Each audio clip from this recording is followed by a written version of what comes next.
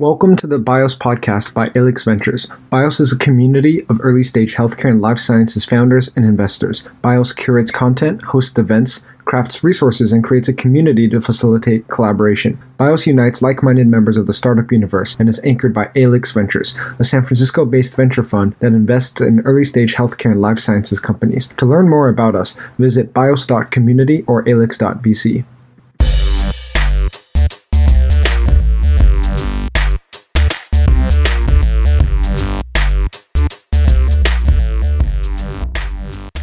We're thrilled to welcome the Langer family to the BIOS podcast today. Bob Langer, renowned MIT professor, prolific scientist, and serial biotech entrepreneur, and Michael Langer, digital therapeutics leader and venture capitalist. Thank you once again for joining us for a special Father's Day episode. We're looking forward to diving into science, family, and entrepreneurship.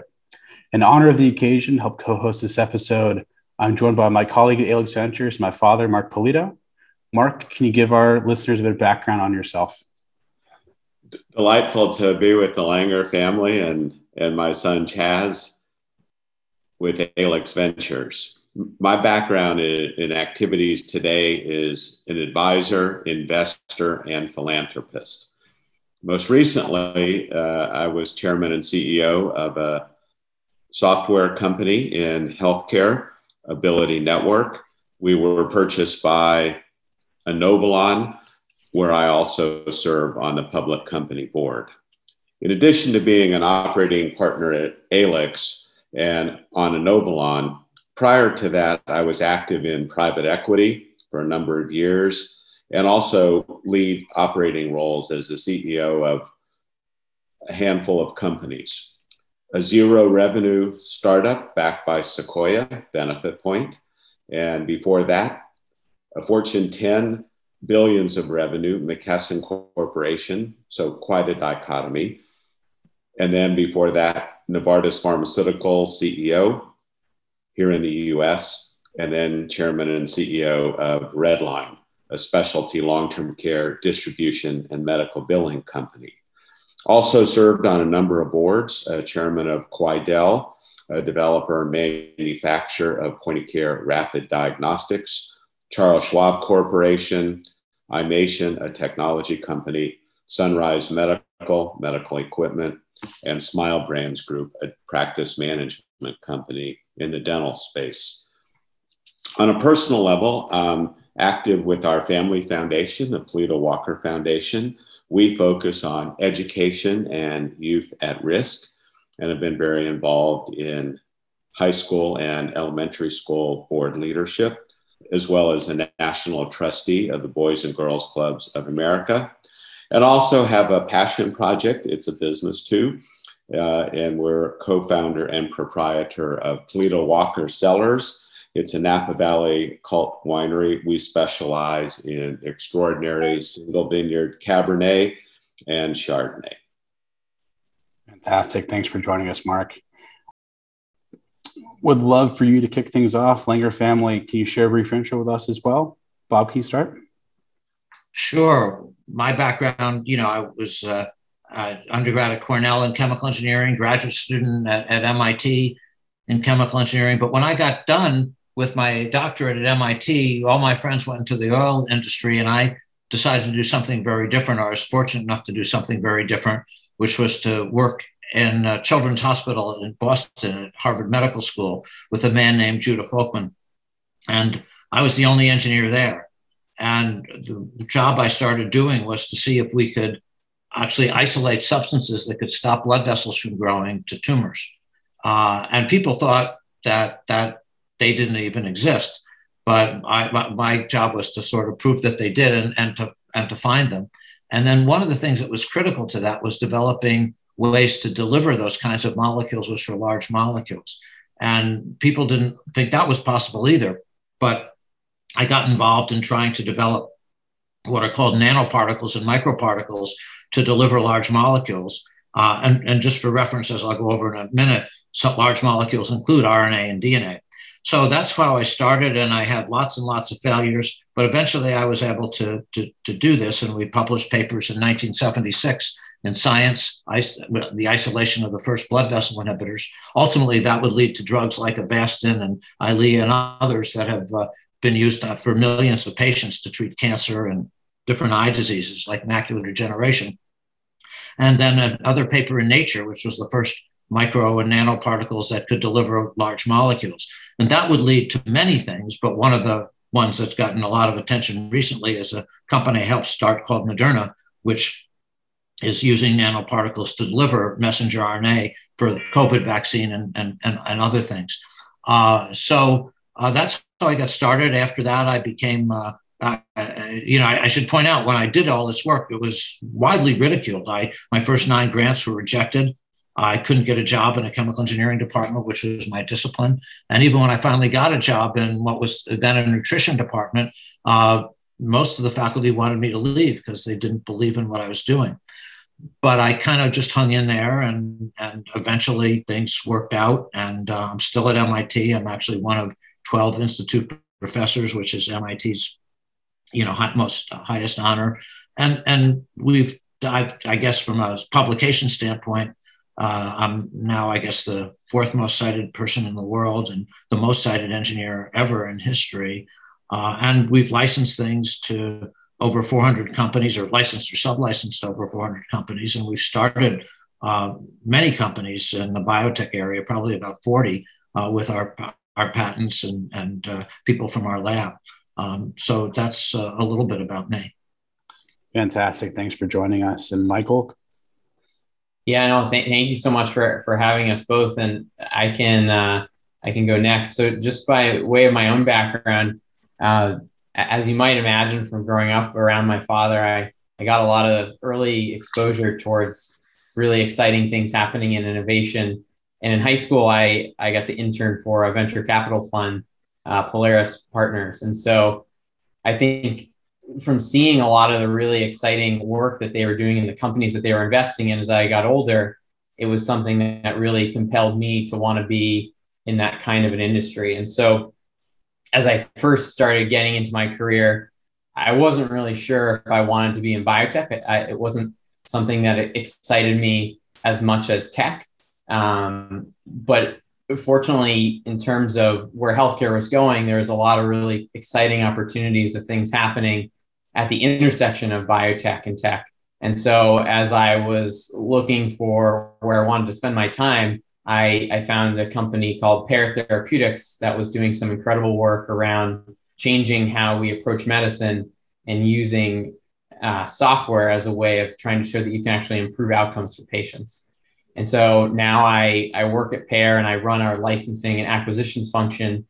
And so Pear is really trying to pioneer this new space where we're showing that you can actually use software and take it through randomized controlled trials. And by doing that, actually improve outcomes for patients and then take it through the regulatory system so that they can be prescribed by clinicians. And to date, we have the first 3 ever FDA authorized prescription digital therapeutics to make efficacy claims. And so I've really enjoyed working at Pear and have been there for about 4 years now. And outside of that, I still had that investment bug in me. And so about a year ago, based on a bunch of my angel investments that I've been doing, I started a fund called Old Silver VC with my sister, Susan, who used to run strategy at Biogen and now is running an oncology startup called Cogent Therapeutics. And at the fund, we do across the space from material science deals, core biotech, and then digital health. And we've done about 16 deals across that based on angel investments and through the fund. And it's been a lot of fun to get to see both sides through the investments, but also through doing all my activities around licensing and acquiring companies for Pear. So anyways, it's great to be on here and excited to talk through different things. It's a pleasure to have both of you on this show. And wow, how special, Bob, that we have a chance to share this with our sons. As we embark on this episode, one question we've frequently like to ask our guests comes from Dennis Gabor, electrical engineer and recipient of the 1971 Nobel Prize in Physics. He says, The future cannot be predicted, but the future can be invented. So throwing this out to the Langer family, what does inventing the future mean to you? Well, I think it means many things. I mean, what I try to do is invent things in medicine, though I've actually been involved in inventing things in the hair area and other areas as well, and food area as well. But, to me, I'll just pick health because to me, that's such an important thing. And, what I think I think this is just an amazing time in history where we're seeing all kinds of new, biologic advances like gene therapy, gene editing, digital medicine, which Michael's working in, nanotechnology, cell therapies, regenerative medicine. I mean, it's just amazing what's going on. And I think inventing these things and things that right now don't have a name, which I think will also be transformative. I think we just don't know. If you ask somebody what CRISPR was 10 years ago, nobody would have known. And I expect that we'll see in the next 10 years inventions and discoveries that will also be incredibly important. So to me, what goes on in science and engineering is remarkable. So there are all kinds of patents, all kinds of inventions and everything.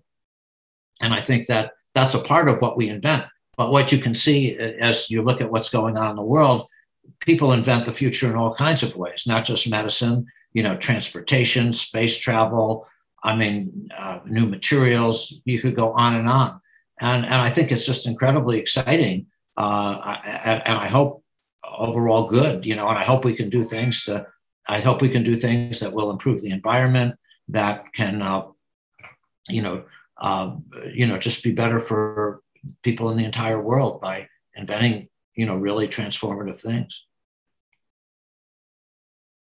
Yeah, and I guess to tail on that, I think that for me, as I think about this, it's really what are we dreaming about and thinking about what a future can look like.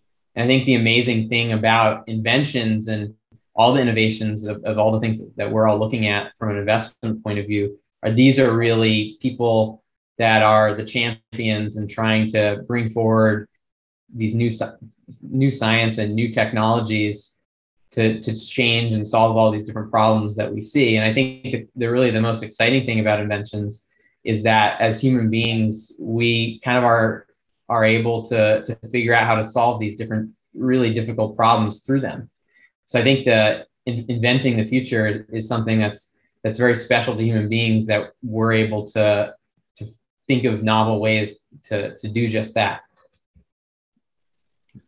Great, thank you both. Let's dive into our first topic, finding the entrepreneurial spirit.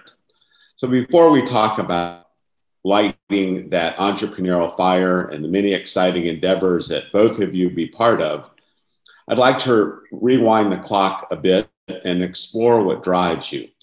Bob, can you talk a little bit about the meaning of work?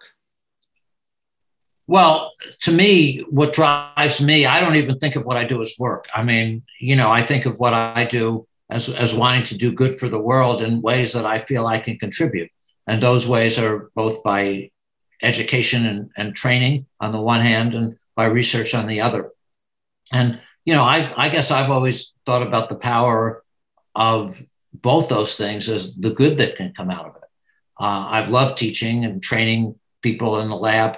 And even when I was much younger, starting a high school for poor children with others. And I think that these things that we can do, just make for healthier, happier people. And I guess I've always gotten satisfaction out of seeing that happen, and knowing that I helped a little bit on that kind of thing. Michael, maybe a few words about the meaning of work and also how your dad helped instill this in you. Yeah, I mean, it's really just what Dad said. From a very young age, he would always say that work isn't work, or I guess the best way of spending your time is if you're doing things that really you wouldn't think of as work because you really just enjoy it. So I think I've taken that to heart as I've found the way I want to spend my own time, to do things and try to solve things that I think are exciting and important. And, sometimes it can be hard, and, some of the things aren't always the most exciting, but in the end, if you're relatively in those spaces, then for the most part, I think you find yourself pretty happy and excited by what you're doing. And Bob, a question for you. For those who may not be as familiar, what started your journey in entrepreneurship, and how do you find that entrepreneurial spirit and spark? Yeah, well, I was very naive when I started doing that postdoctoral work. As I mentioned, we made some findings that I felt were important, and people started using them academically, in universities. But I really felt that they could have a big clinical impact. And yet for 10 years, I was doing this kind of stuff. And, I don't think really anybody in industry cared. Finally, I got a call about 9-10 years after I started from a multi-billion-dollar animal health company, and they were interested in using some of the work we'd done in animal health. And they gave us a grant, and they gave me a consulting agreement, and they were going to work on it. And the next year, another multi-billion-dollar pharmaceutical company contacted me, and they were interested for human health and did something very similar, and they were going to work on it. But, they did a few experiments and they gave up, and that made me very sad because something, and I could see that nothing was going to happen. So then one of my good friends, Alex Klebanoff, who's a professor at MIT, said, Bob, he said, we should start our own company. And so we did. And I could see that little company, which we started, which, could start to make products. And my students were working there. And if the first couple of experiments failed, they didn't care. They weren't going to give up. They'd already spent, years of their life working on this. And so I just kept doing it and doing it. And I could just see that these little companies had this belief that the people there felt that they could walk through walls and they could get, no matter how hard things worked and how much people didn't believe things could happen, even though they were small, people kept trying. And so I thought that was great. And I could see that these little companies could, and I watched this over and over again, make a tremendous difference in the world. So that's how it got started for me. Bob, we're both fortunate. We have children that are entrepreneurs. And Michael, maybe a few words on how your father helped stoke this entrepreneurial spirit as you were growing up.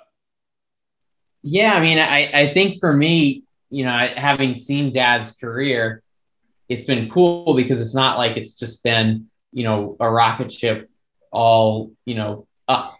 You see it go, I've seen it go all sorts of different ways where he's had, obviously great successes, but some not such great successes as well. And so I think seeing how he's handled things that have gone well and things that have not gone well, I feel like are the soul of an entrepreneur, where you, no matter what happens, good or bad, you always still get back up and figure out a way to make it work, and don't give up hope and try to figure out how do we make this work and how do we still make this something great. And so I think seeing Dad through all those different companies and continue to have that attitude and not be discouraged for more than, an hour or so and continue to want to fight to make it work, I think has always been something to me, especially as you see, I think who I would think is as good entrepreneurs, the ones that you really want to bet on, and one of the really important, I think, characteristics of an entrepreneur. And Bob, any parenting tips for raising an entrepreneur? Well, I think whatever you do, I think role models, whether it's as a parent or if I look at students in the lab, I think just trying to be a good role model to do it, but also how you do it, to try to treat people well, to try to, as Michael said, not give up. I think those are, to go after really big transformative ideas. I think those are some of the things that you try to do.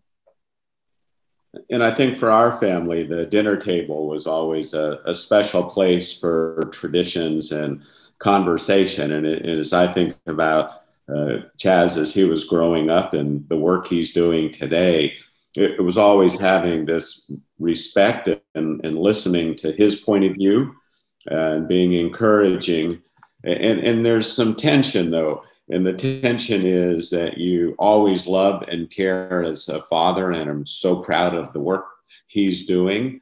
And at the same time, being willing to provide advice and constructive feedback. And that tension goes between being that very proud dad, as well as a mentor, and maybe sometimes that tough love mindset in conversations as well, and being willing to do both and to do it the right way. Yeah, I think that makes a lot of sense. Actually, you made me think of a couple of other things that I've tried to do. One is because I've been pretty busy, and I'm sure you are too, Mark, when I would always take the kids, each of my 3 children, on trips with me, one-on-one, when I had to do things. And I'm actually lucky that now, even though they're older, they still actually enjoy that. So in fact, I had to go because I was doing some things for the United States government, State Department. They wanted me to go to Israel for a week, and I took Michael. They wanted me to go to the Middle East for a week for 3 different countries, and I took him on that too. I took his brother to Sweden and Denmark as well, and his sister I've taken to a number of things. In fact, I took her to different board meetings when she was younger. And so I think that kind of exposure, and also the opportunity to talk to them one-on-one like that, it was good. And I'm, like I say, I'm amazed that they still, even though now they're 27, 30, and 31, they still like to go with their old father on trips. So so that's still very nice. Let's dive into our second topic, entrepreneurial endeavors, and talk about some of the amazing work we both have been a part of. Bob, it's no surprise, all the amazing research you've produced, that your lab is arguably one of the greatest entrepreneurial biology labs in the world. You've really cultivated your lab in the engine for scientific entrepreneurship. Can you talk about how you've done this? Yeah, well, I'd like to tell you I had some great formula, but I don't think so. I think basically it really kind of just happened, starting with what we discussed earlier. I learned from my advisor, Judah Folkman. I watched him, and he was a role model for me, and he would ask big questions. And even though a lot of people at the time when he asked those big questions didn't believe that he could solve them, or didn't even agree with the fact that, like I said, there were blood vessel inhibitors or things like that, he kept persevering. And so that was a great thing for me to see. And I kept doing the same thing myself, asking questions that I think a lot of scientists, using what's called conventional wisdom, would say were impossible, they could never work. And I kept trying to do that. And I think that people in my lab would see that, and they were drawn to that too, because if they did work, then the impact would be very, very high. And so that was something that I've kept doing. And I also felt that it was really important to treat my students and the postdocs in the lab really well. I care about them. They're not quite my children, but they're people I care about greatly. And I want them, just like I want my children to have great lives, I want people in my lab to have great lives. And so I felt like that was also important, is to treat people well, to try to, be as good a person and as good a role model as I could be, and to encourage them to do things, on their end when they graduated, and even while they were in the lab, that could change the world and make it a better place. And if I have the number correct, you've trained over now 1,000 people through your lab over the years, many of which have gone on to be professors. What advice would you give to rising star professors looking to entrepreneurialize their labs? Yeah, well, I actually, that's true. We probably have over 1,000 people. I think what I tell people, well, again, you try to look at issues about moving from academia to entrepreneurism or companies. I think the first thing is, regardless of what you do, of whether you do it or not, ask big questions, ask questions that you think will have a huge impact. But once you do that, some of the advice I give is, let's say you make some progress. Well, I think it's important to file patents. I think patents end up being very, very important, especially in the biomedical field, because you need to raise a lot of funding, to move these therapies forward.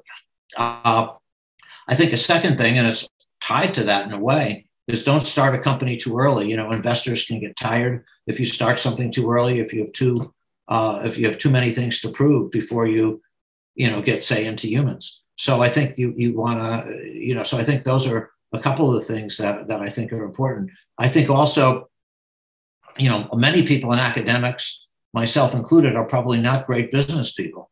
But so it's important to have partners who are. And those partners could be great CEOs or great venture capitalists. I've been lucky over the years that I've met some wonderful people, and both as CEOs and as venture capitalists or investors. And I think that's been very important for me. So those would be some of the things that I would tell them. And from the work from your lab, you've co-founded now over 40 biotech companies, including the likes of Seer, Squeeze, Frequency, Lyra, and a company I think we're all very grateful for these days, Moderna, amongst many others. What is the common thread that unites all these ventures together?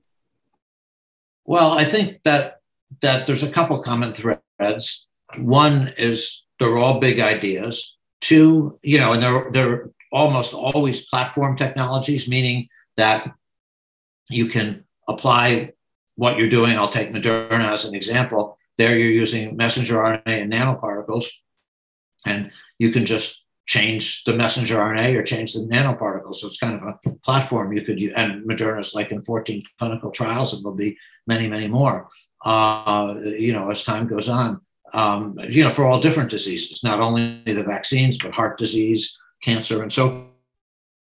I think a third thing that often unites them is, especially when I'm involved, is that materials often play a key role and delivery often plays a key role. So those are some of the things that they hold in common. I guess also that we've got generally made a intellectual property a real, premium, that's very important.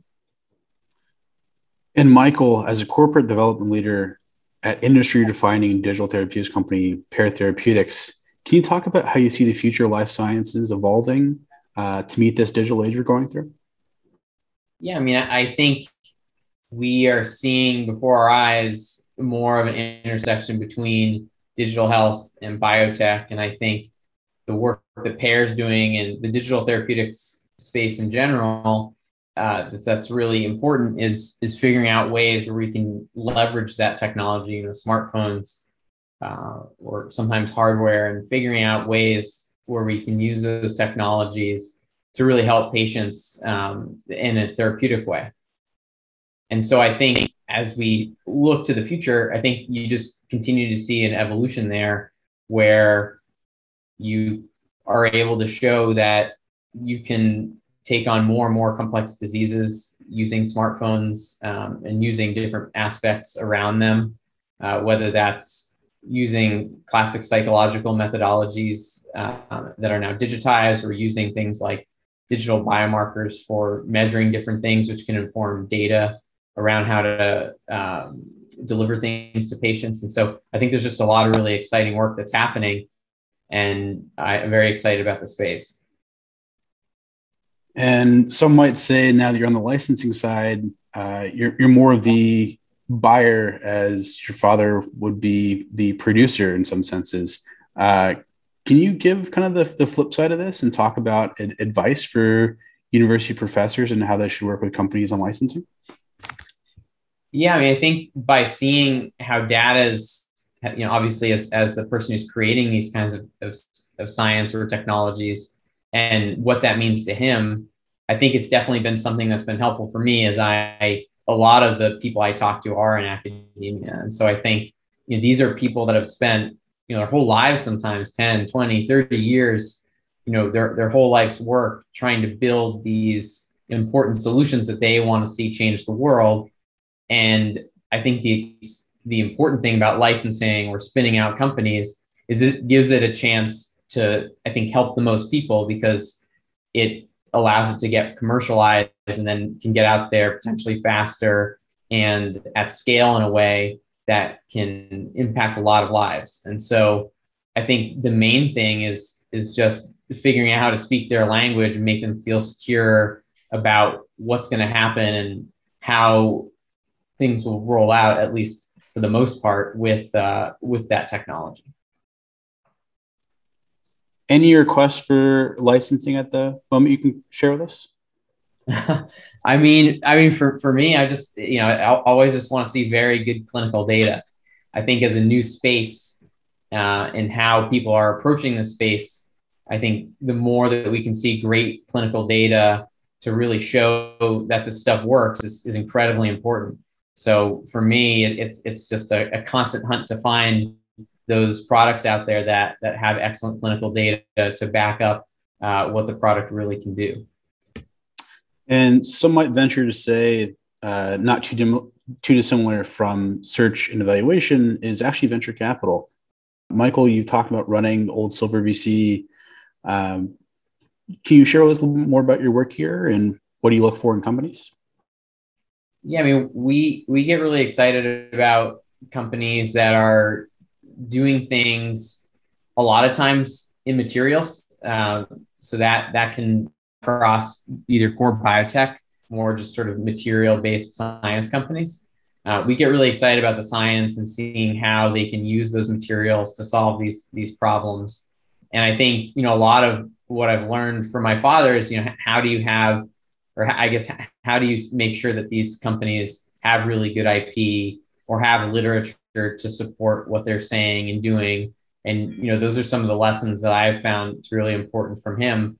And I think it speaks to a lot of what we look for in companies, at least on the product and science side. I think probably the most important thing, though, is the management team, especially at the early stage when we're looking at these companies. These are the people that are having to go in there day in and day out and push this forward. So I think for us, it's important to find entrepreneurs that we really believe have what it takes to make it happen and to continue to raise the money, to continue to build the product to where it needs to go and be able to motivate people, inspire people, and really have that whole package around them. And probably also just being able to be fluid, being able to take advice from people that are smarter or have been there more than them, and that they're able to take that and go back to the drawing board and come back fast and better. So those are some of the things I think that are really important that we look for in these investments. And now, Bob, I'd be curious if you put your VC hat on here for a moment as well. What advice would you give to startups spinning out of academia looking to commercialize their technology? Well, I think it depends on the particular area, but I'll pick the bio area first. But number one, if you're in the bio area, I think intellectual property is key. I find like if you don't have that, investors are highly unlikely to invest. Two, I do think if you have a big idea, something that's transformative, then you want to do it. I think you don't want to just start with the idea, though. I think you really would like to have a paper that demonstrates, again, if it's a medical area, that you've gone pretty far, that you've got like in vivo data in animals or something like that. I mean, if you can have data in humans, that's even better. And obviously, it even depends on the exact kind of technology you're talking about. But I think the fundamental point is to have advanced the technology somewhat to reduce the risk, that it's not just an idea. I think it's really important to have a great partnership between, great academic scientists, but also have really good business people involved, and have really good investors involved too, who are going to stay with the company, not only when it does well, but when they run into problems, and that they can give you good advice. So those are some of the things that I would think would be important. Let's go into our third topic, the great beyond. At Alix, we believe that the key to changing the world starts first with identifying the right problems to solve. So I'll throw it out to you, Bob. What would you say are the grand challenges of life sciences in the upcoming 20 years? Yeah, well, I think that's a wonderful question. I think there are a lot of challenges, but I'll pick a few. One, can we make new body parts? Can you make, this is an area called regenerative medicine or possibly tissue engineering, but can you make a new heart for people? Can you make treat people who are paralyzed? Can you make a new pancreas, a new liver? And, you know, you could go on and on. Can you even do that outside the body? You know, could you make a heart on a chip, liver on a chip, so that you could tremendously reduce animal testing and tremendously reduce human testing? And it's not just making them; it's making ones that are valid, you know, that really mimic what happens in humans. Another big area, I think, is data analysis. You know, things like machine learning and artificial intelligence. Can we make predictions from vast amounts of data? And that data needs to actually be very good, clean, well-controlled data, you know, that can tell us how, you know, why certain molecules may treat cancer, for example, better. And can we figure out ways of coming up with new molecules that might work even better still? I think clearly the area of genetic therapies, you know, which we've certainly witnessed by the COVID vaccine, and the company that, as you mentioned, I helped start Moderna, certainly a good example. But it's, you know, but there's this whole area of genetic medicine, which could involve messenger RNA, could involve gene therapy, could involve gene editing, and so forth.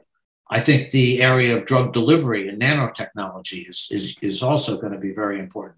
I mean, first of all, you need that to solve the problems I just mentioned. I mean, if you try to give messenger RNA by itself, it'll get destroyed. But if you put it in a nanoparticle, you can protect it and get it to work.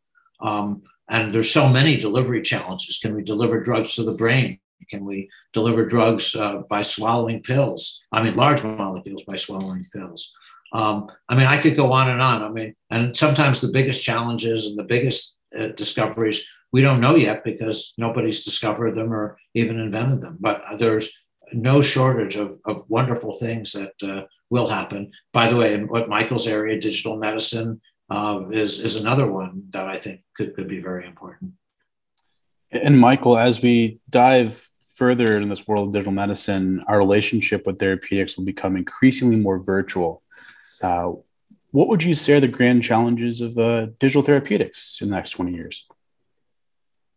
Yeah, I mean, I think for digital therapeutics, the biggest thing is how we, over time, get these things to be more and more adopted into greater society. And so I think for things like digital therapeutics, it will take time, like any new space. But I think it's one that we're starting to see some of the really important signals, as well as the momentum behind it, where we start to see the things start to fall in place that are needed. You know, everything from, you know, multiple companies that are working in the space and doing important work. Things like regulation is really important, as well as consumer, or I guess patient adoption and clinician adoption. And so I think over time, we'll see more and more of that. And probably the challenges that will happen are as we get closer and closer to the body. So, you know, right now, mainly we're using smartphones and sometimes smartwatches. But as you start to do things like use biosensors or use more probably biotechnology in parallel with the digital therapeutics, I think that's when things start to get probably even more interesting someday, but also has potential probably more headwinds, just because those are things that are so new compared to what we've done and what we're used to, where you can start to have something that's literally in your body tracking things, informing your phone via Bluetooth, and then informing decisions of drugs, where I think it starts to be both exciting, but has more potential issues around it, just because these start to get more and more complicated, from everything from the regulation around it, the adoption, as well as the ethics too. I think a key question for Bob and Michael: what role does ethics play in guiding the development and use of this ever-increasing power of biotechnology? The ethics, I think it increases to play a role. I mean, it's something that's always really important, but I think as we I guess, create more powerful solutions or things that can assist us, there's probably more things we have to consider, especially as they impact more and more people. So I think it's something that we always have to think more and more about, what are the ramifications? What happens if we do this or that? And you already start to, I think, see some of these things like come up in the news, like CRISPR, and how do we think about CRISPR and what that means for society? Are there limits of where we should even go with science? And I don't know if there's a right or wrong answer there, but I think they are all things to consider, as we think about these powerful tools, what they can do, and how we think about using them and what's responsible or irresponsible. And I guess the speed to which they happen, and I guess how we think about them because of that too, because obviously as the biotech, I guess the rate of biotechnology increasing in terms of funding and all the things that we're seeing, that there's going to be more and more things that come out, which obviously creates more and more decisions and things to think through. So I think it's something that's very important.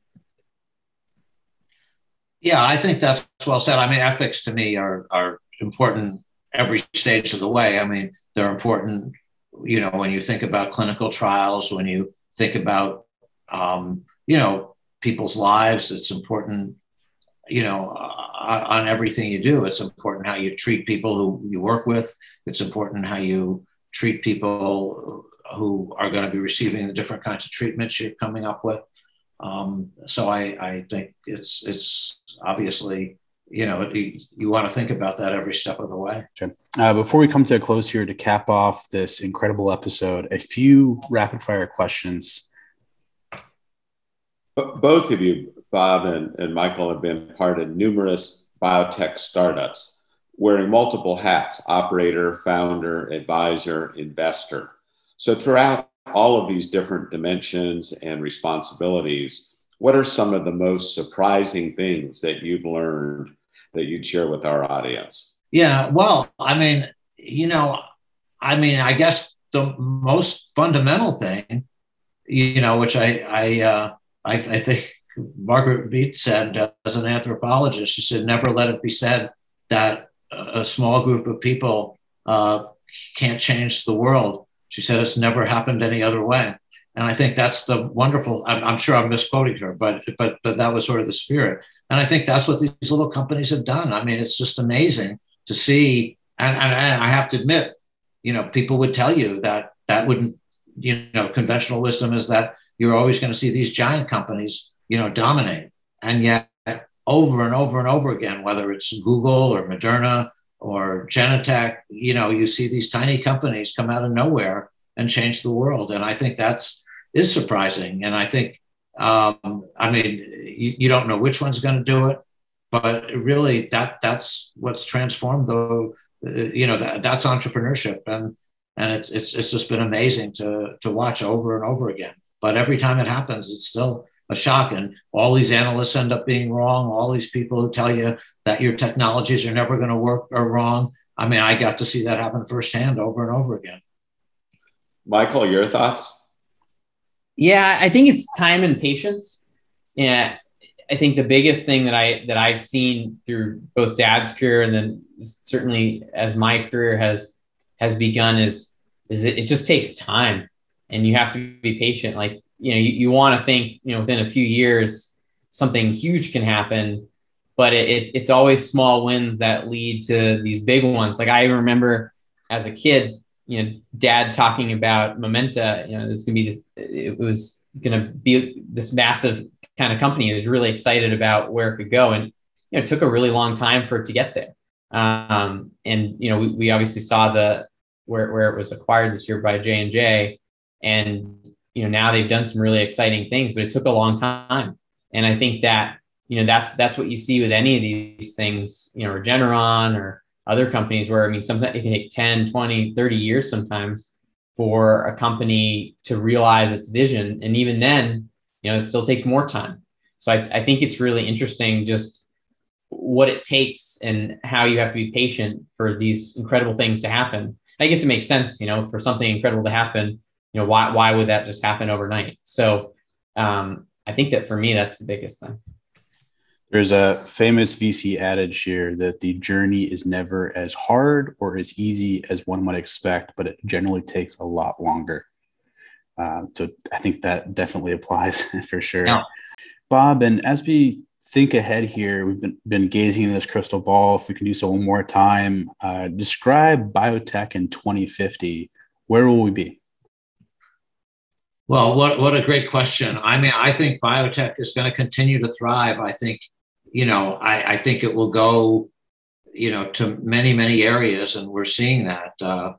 People will be still to be doing the things that I mentioned, on genetic therapies, cellular therapies, and digital medicine, artificial intelligence, and so forth. But I think we'll know so much more. I think we'll understand so much more about the body, about the cell, about the brain, that I think, and many other things that